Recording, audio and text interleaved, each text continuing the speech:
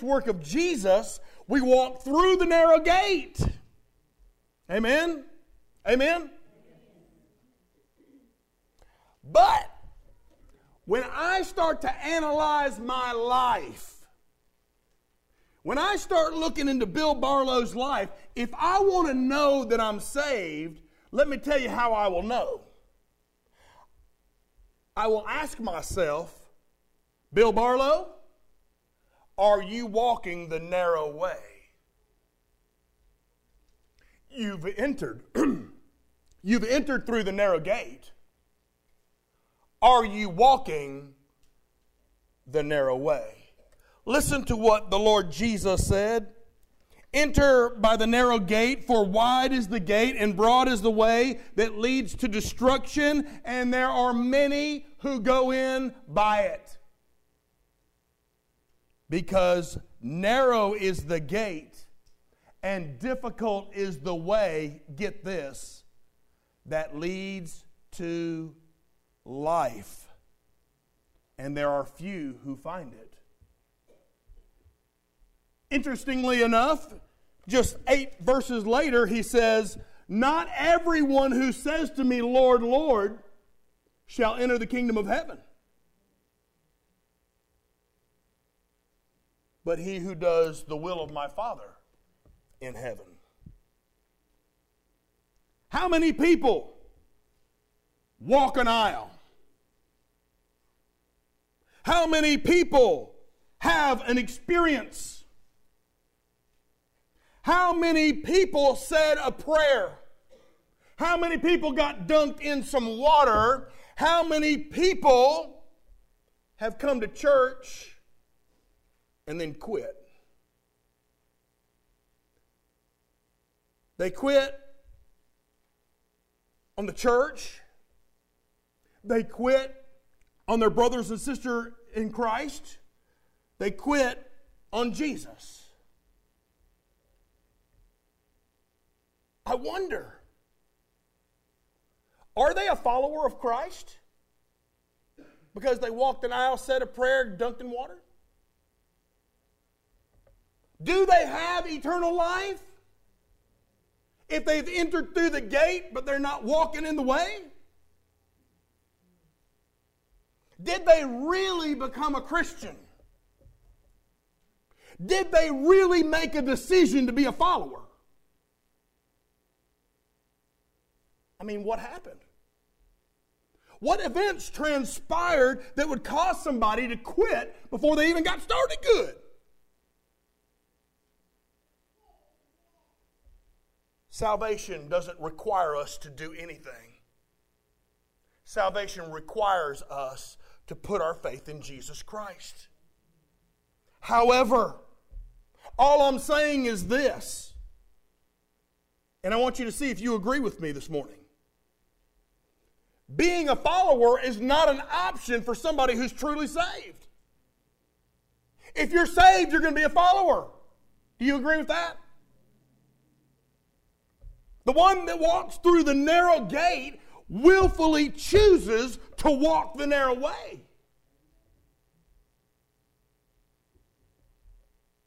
Intentionally following the narrow way is a natural outcome of going through the narrow gate. It's what happens when you come to Jesus by faith. You become a follower. You can't get enough. You want more.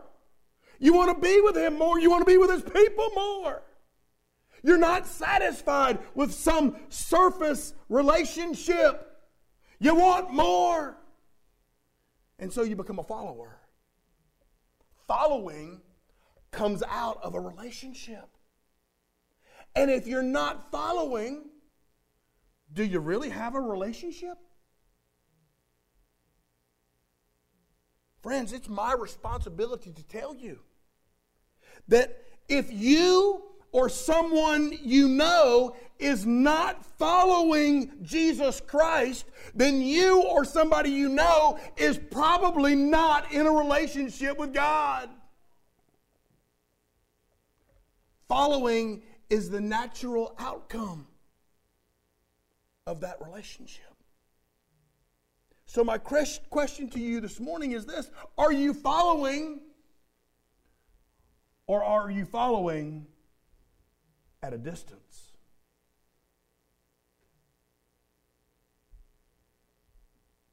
Today, I want us to consider one of the followers of Jesus.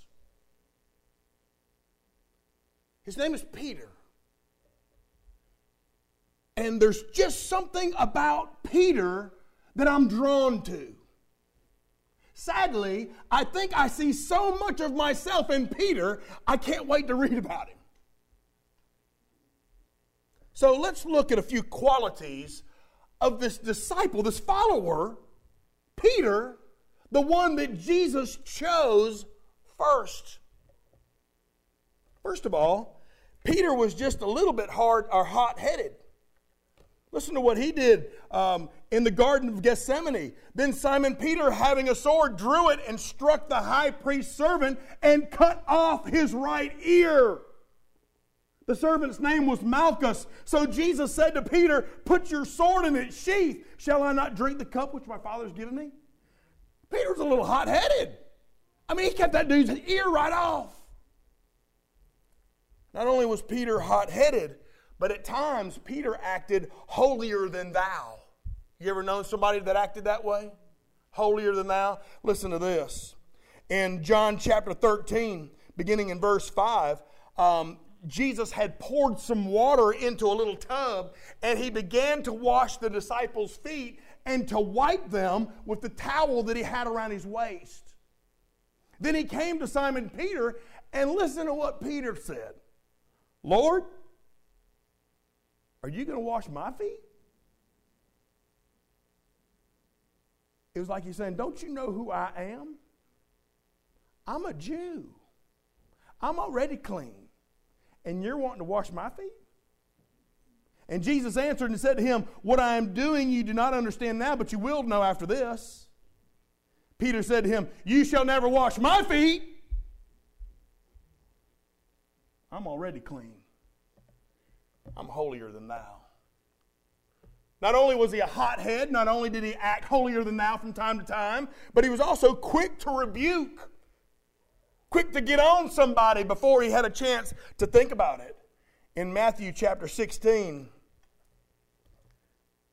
Jesus had begun to show his disciples and to tell them that he must go to Jerusalem and suffer a great many things at the hands of the elders and the chief priests and the scribes, and that he must be killed and be raised again 3 days after that. And in the course of doing that, Peter took Jesus aside, and the Bible says that he began to rebuke him, saying, "Far be it from you, Lord, this shall not happen to you." That'd be like me trying to rebuke God. Have I lost my brain? Peter. But he turned to him, and Jesus said to Peter, "Get behind me, Satan. Because you are an offense to me. You're not mindful of the things of God, but only of the things of men." And then Jesus said to his disciples, "If anyone desires to come after me, let him take up his cross. Let him deny himself, and guess what? Follow me." Are you a follower, or are you following from a distance? So Peter was a hothead, holier than thou at times, quick to rebuke people, but we're going to learn now that Peter was also very impulsive. If he felt it, he did it. If it came to the tip of his tongue, he said it. If he thought it, it was eventually going to come out. He was impulsive. He was quick to speak. Look in Mark chapter 14 with me, if you would. In verse 27, "Then Jesus said to his disciples, 'All of you will be made to stumble because of me this night, because it is written, I will strike the shepherd, and the sheep will be scattered. But after I have been raised, I will go before you to Galilee.'" And listen to what Peter said. "Even if all of these other guys are made to stumble, not me. Not me. Ain't happening. Not me." Jesus said to him, "Assuredly I say to you that even this night, before the rooster crows," how many times? Twice. "You will deny me how many times? 3 times. But then Peter didn't have enough. He spoke even more vehemently. He got a little louder, a little bit more abrasive, more vehemently, and he said, if I have to die with you, Lord, I will not deny you. And then the rest of them said likewise. Pretty impulsive if you ask me, but I've spouted off at the mouth before. I've been impulsive before. I've acted holier than thou before. I've been a hothead before, but y'all don't believe that, do you?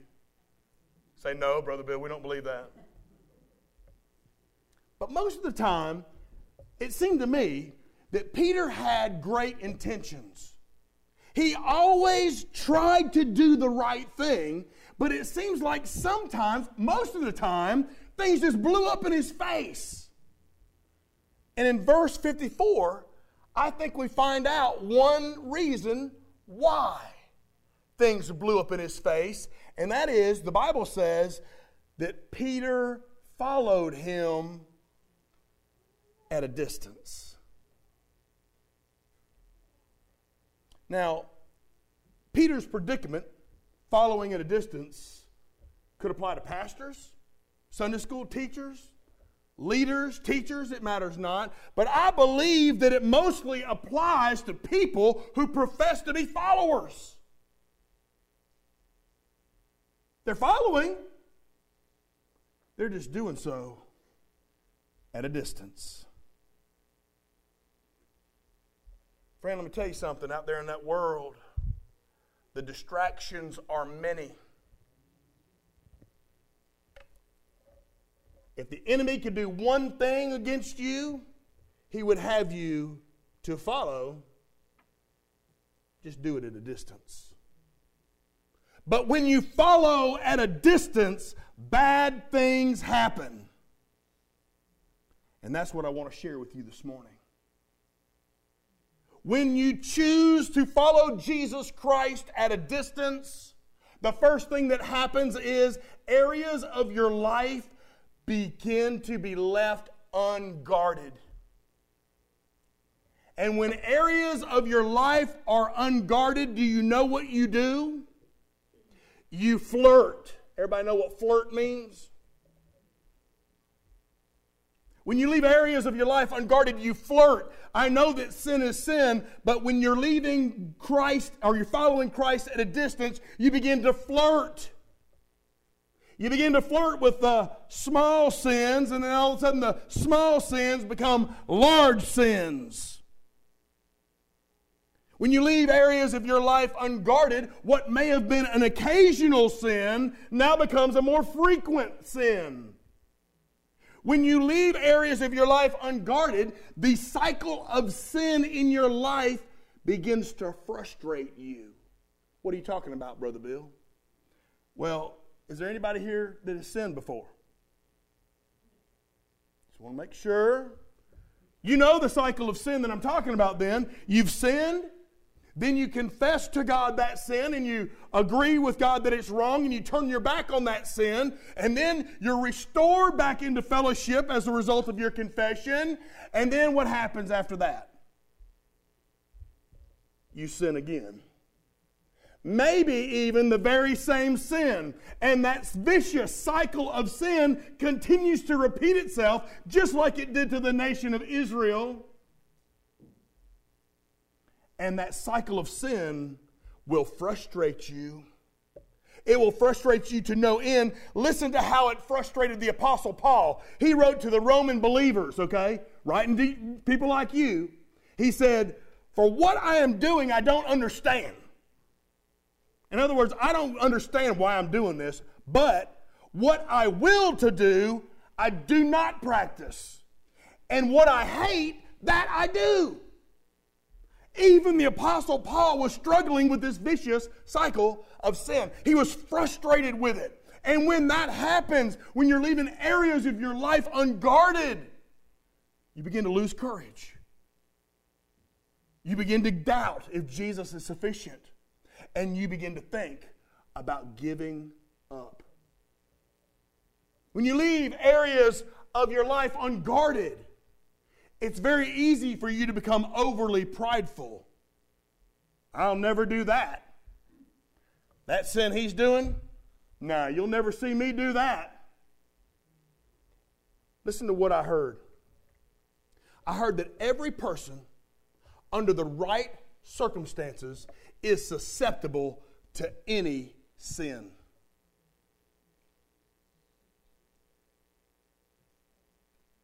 So if that's true, under the right conditions, you are susceptible to being a murderer. Under the right conditions, you're susceptible to being a thief, an adulterer, an evildoer, one who practices wickedness under the right conditions. So what did Paul say about that? He said, take heed lest you fall. Man, oh man, let's not be overly prideful because we're all capable of sin. I heard it said that unguarded strength, y'all heard that? Unguarded strength is more susceptible than guarded weakness. You know what your weaknesses are, don't you? Unguarded strength is more susceptible than guarded weakness. And when you follow Christ at a distance, friend, I want to tell you, you will leave areas of your life unguarded. But there's something else that happens when you try to follow Christ at a distance. Your life will be marked by prayerlessness. And perhaps the most difficult time of Jesus' earthly life, he took 3 of his closest disciples, Peter, James, and John, and he took them into a garden. I sensed that Jesus' heart began to pound. I sensed that Jesus' stomach began to cramp. I sensed that his mouth got dry. And the New Living Translation says that Jesus began to be filled with horror and he was deeply distressed. Then he said to them in verse 34 of Mark chapter 14, my soul is exceedingly sorrowful, even to death. Stay here and watch. And he went a little further. He fell on the ground and he prayed that if it were possible, the hour might pass from him. And then he said, Abba. He said, Daddy, Father, all things are possible for you. Take this cup away from me. Don't let me suffer. Don't make me have to endure this pain. It's going to hurt. It's going to be distressingly painful. I'm horrified. Nevertheless, not what I will, but what you will. And then he came and he found his disciples sleeping, and he said to Peter, Simon, why are you sleeping? Could you not even watch 1 hour? Listen to what he said. Watch and pray. Watch and pray lest you enter into temptation. The spirit is indeed willing, but the flesh is weak. And then he went away again and he prayed and he spoke the same words. And when he returned, he found them sleeping again. And their eyes were heavy and they did not know what to answer him. And then he came a third time and he said to them, are you still sleeping and resting? It's enough. The hour has come. Behold, the Son of Man is being betrayed into the hands of sinners. Did you catch what Jesus said in verse 38? If you want to overcome temptation, do what? Keep watching, keep praying. Keep watching and keep praying. Say that with me. Keep watching and keep praying. See, when you live a life marked with prayerlessness, you become more susceptible to temptation. So what in the world is the answer? Pray more. You say, Brother Bill, I already pray. I say, pray more. Pray more often. Pray when you wake up. Pray when you go to bed. Pray when you're eating. Pray when you're on the mountaintop. Pray in the valley. Pray when you're reading your Bible. Pray more often. Why? Well, do you know what the disciples' biggest problem was? Here they had Jesus with them, but here was their biggest problem. In the gospel accounts, Matthew, Mark, Luke, and John, there's one thing you rarely see.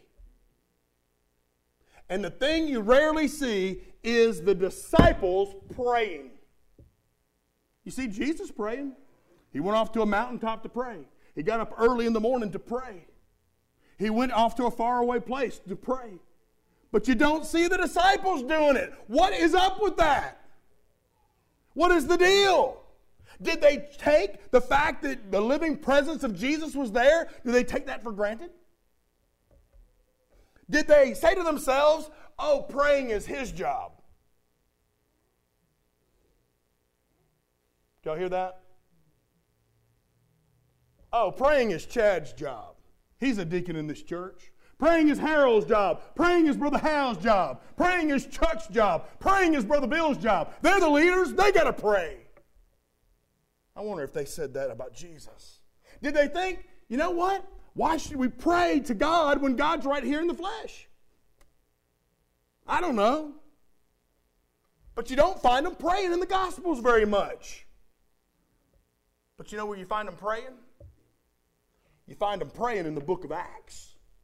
After Jesus has been ascended to heaven, they don't have Jesus in the flesh anymore. Then all of a sudden they get with it.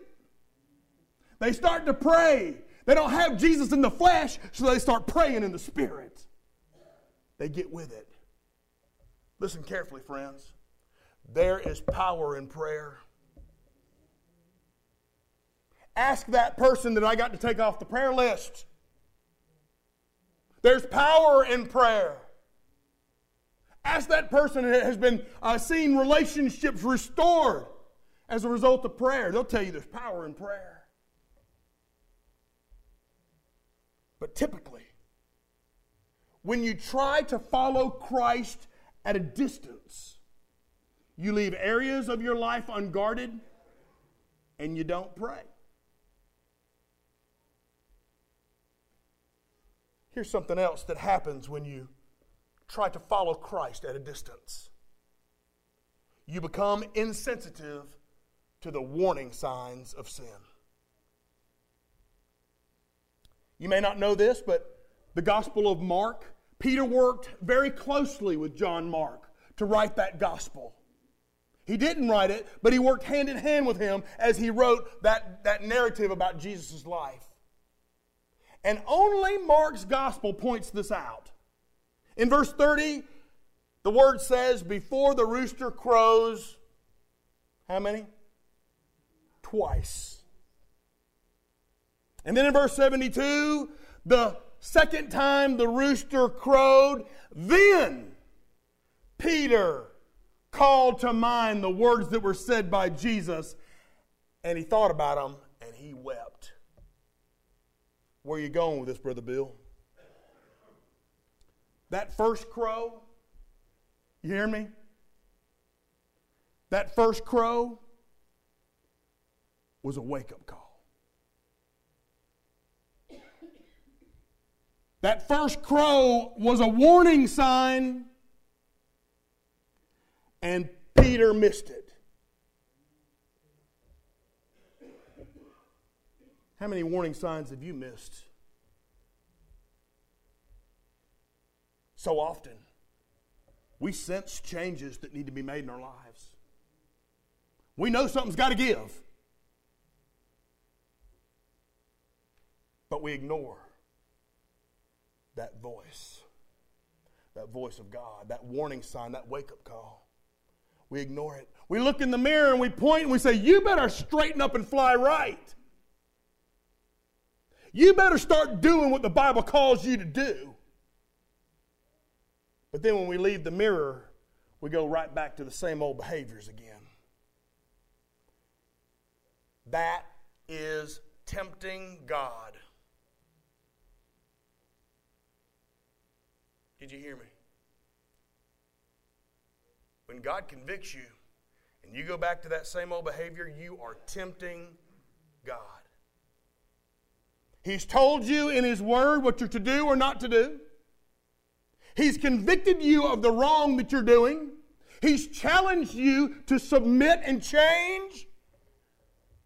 But you continue in that same old pattern of behavior. Let me tell you something. That's a wake-up call. That's a warning sign. Don't ignore God's warning sign. You need to heed when God gives you a warning. Because Satan and sin, they enter into your life very slowly. Say slowly. Very steadily. Yeah. They're working in your life. But I want you to know that Satan is a liar. He's crafty. He works slowly but steadily. And here's what he's working to do. He's looking to do anything that he can do to drive a wedge between you and your Heavenly Father. Don't ignore the warning signs. In the moment that Eve and Adam stopped listening to God and started listening to that serpent, they were essentially following God at a distance.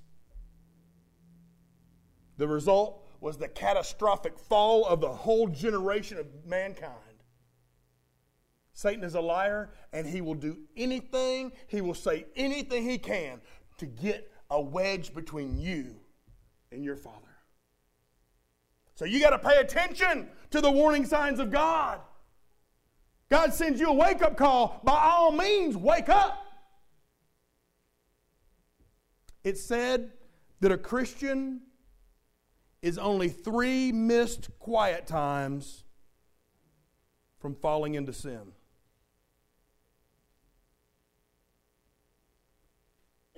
If you can repeatedly miss quiet times of Bible devotion and Bible reading with the Lord Jesus, you are following at a distance.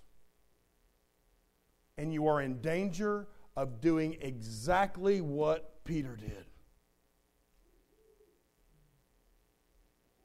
Don't become insensitive to the warning signs.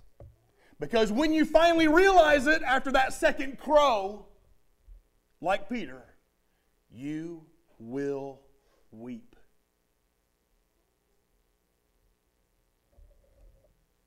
Don't follow Christ at a distance.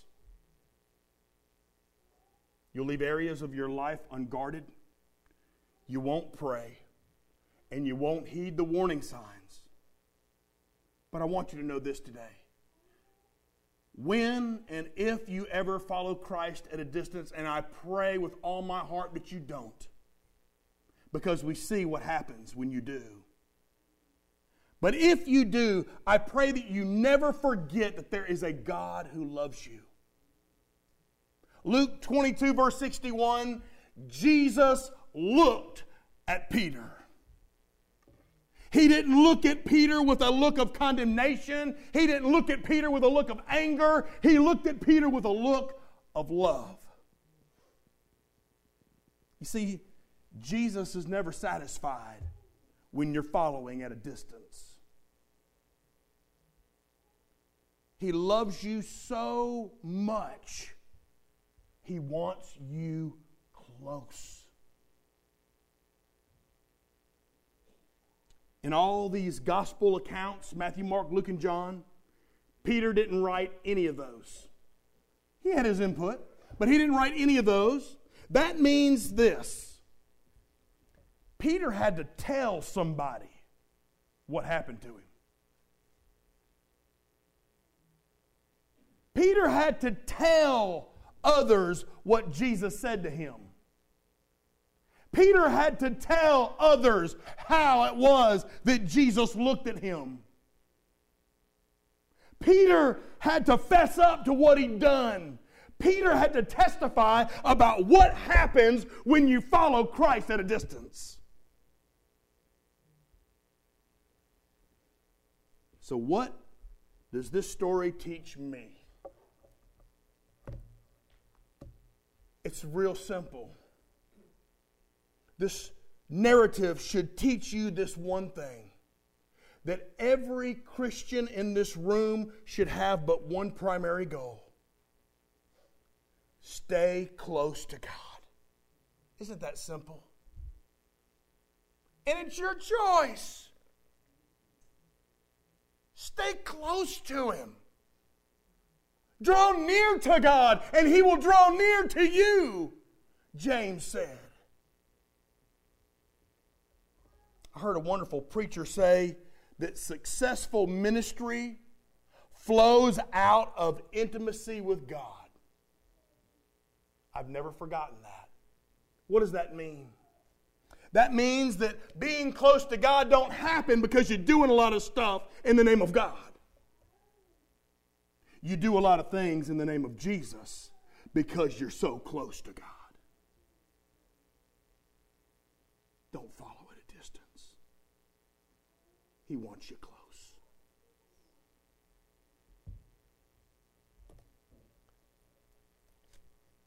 But Jesus said, not everyone who says to me, Lord, Lord, will enter the kingdom of heaven, but he who does the will of my Father in heaven. These were church people that were saying, Lord, Lord. Why else would they call him Lord? They were church people.